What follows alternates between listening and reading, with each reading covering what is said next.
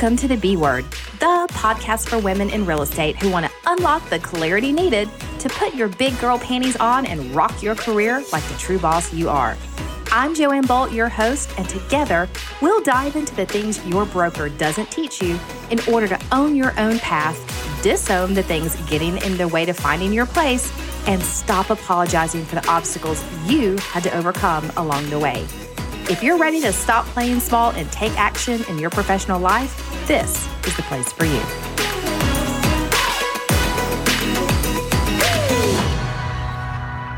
Girlfriend, raise your hand if you entered the real estate career industry because you perceived it as totally flexible and the perfect stay-at-home mom career to bring in extra income for your family, only to discover that it's kind of like running a quickie mart that's expected to stay open at all times. Oh yeah. And toddlers are somewhat like that too, right? I mean, you're always on call and suddenly find yourself as both housekeeper, home chef, midnight diaper changer, and snack manager. The overwhelm that being a mom is, compounded with running your own business as CEO, well, it can be a showstopper. Can I get an amen here? Being a mom literally is the busiest job you'll ever hold without ever getting a paycheck. So just how do you accomplish staying at home with your little ones and create a real business worth having? If you're feeling the desire to do both, then lean in and take some notes. It's okay to feel this way.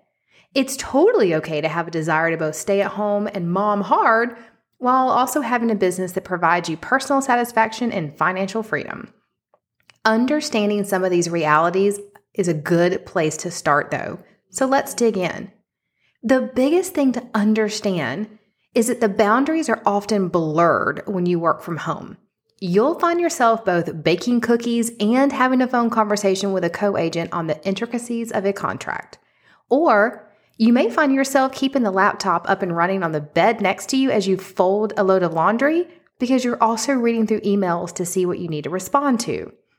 And trust me, there is no harder worker than a mom during nap time for her toddler. Give me 2 good hours of a snooze fest, and I'll give you some solidly written contracts, emails written, negotiations made, and a client appreciation event perfectly planned. Or as perfect as I could get it in that 2-hour time period. When it comes to juggling career and being a present parent, you have to be willing to embrace the blurred lines and not beat yourself up that you cannot do it all perfectly. I give you full permission to understand that done is better than perfect, especially when you're trying to raise tiny people and grow a business at the same time. I recently did an entire series on niching down, and if this episode is resonating with the season of life you are currently in, you may find yourself niching down into the stay-at-home mom arena or the mom of young toddlers because you yourself are in that phase of life. You can empathize and understand where those clients are, and they'll probably give you greater grace if you find that you have a toddler in tow during a showing. Understand this concept as well, though. Your task will fill your time. If you have an 8-hour day to work, you will. If you can only work during the preschool hours of 9 a.m. to 2 p.m., then I can safely say you can and will get the same amount of work done during those hours. It just looks a little different. There were many days waiting in the preschool carpool line that I knocked out handwritten note cards to my clients because I knew that I had that time sitting there with nothing else to do but listen to the radio. And I also knew that the minute the kids got in the car, my day would turn to chaos. I encourage you also to create a family schedule with your partner or spouse so that you can work out the logistics of when you need to work outside the home versus inside the home. Set the expectations with your client or team of those times and do your best to abide by them. My husband Jeff and I had a rule when our kiddos were smaller that since he traveled a lot during the week, the weekends were mine. What we meant by that rule is if he wanted to go play tennis on a Saturday morning, that was a-okay with me. However, if it turned out that I was showing homes while he was going to be playing tennis, it was his responsibility to procure the babysitter, not mine. That was my work day. It was, however, my responsibility to grab a babysitter if I needed to go out showing homes during the week when he was working or traveling. We had the same rules for cooking dinner or cleaning the house too. We kind of had our established, you work these days and I work these days. So if you want to quote unquote play on those other days, you had to grab the sitter, you had to arrange for dinner. We blurred the lines on who did what based on the best rules of availability for our household. Yours may look different. And of course, that shifted as our kids grew up because, quite frankly, they learned to do stuff on their own. But it was a good way for us to learn to work together as parents and not totally compartmentalize work separate from parenting. We tried our best to not treat the real estate career as the easiest one to shift around, simply because it wasn't the W-2 paycheck in our home. Each person's career was equally important, and we had to adjust our expectations of what that meant when it came to the responsibilities of running our home. One thing I love, you guys, that COVID actually brought into our world is a renewed sense of what's right and wrong in the business. It's so refreshing as a stay-at-home entrepreneur to know that if I'm on a Zoom call and one of my kids comes running into the office, totally ignoring my shut door, by the way, that most likely the person I'm speaking to won't be irritated. And yes, this happens on a weekly basis. I really can't figure out how to keep them out of my office because it's like they're drawn from a parallel universe into it every time I get on a Zoom call. You guys probably have had the same experience too.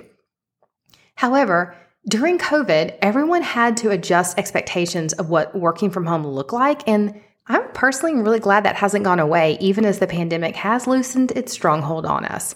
Once again, those lines between the image of a successful working mom and that of a successful stay-at-home mom has blurred, allowing you to really embrace both at the same time. I've spoken with and mentored lots of stay-at-home moms turned realtors during my career, and I have found that they all have one thing in common. If they truly learn to be diligent with their time and create consistencies in their everyday activities, then as their little ones grew up, so did their business. While they may have started in real estate with toddlers or infants, and they only had the capacity to close 4 to 6 deals a year, they were able to grow that into closing 20 to 30 per year as their families aged and the responsibilities shifted in the parenting aspect. Think of it this way. If you can work a full day during the preschool hours of 9 a.m. to 2 p.m., then just what in the heck can you accomplish extra when they start riding a bus to and from school? Ladies, it's a game changer. What else can you accomplish when you find yourself during the summer and kids can make their own lunches, fold their own laundry, clean their own rooms, heck, take a shower without you needing to be near them to ensure that they don't drown in the bathtub or the shower? It's okay to give them extra responsibilities as they grow up so that you can take on more at work, because it's actually teaching them how to ease into the adult world too. You are creating really good little human beings, so take heart, that's a bonus.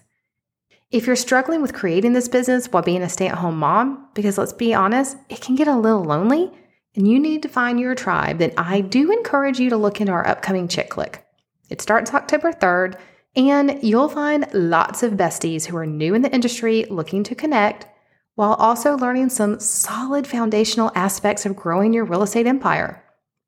And don't be shy or afraid to slide into my DMs on Instagram. It's where I'm the most active, and I love to chat and see where you are in your journey. But if you're listening to this episode when it drops, it's Thursday afternoon, and I'm heading out for happy hour with my local besties. You know where to find me next week for all the entrepreneurial goodness. Same time, same place. Cheers for now.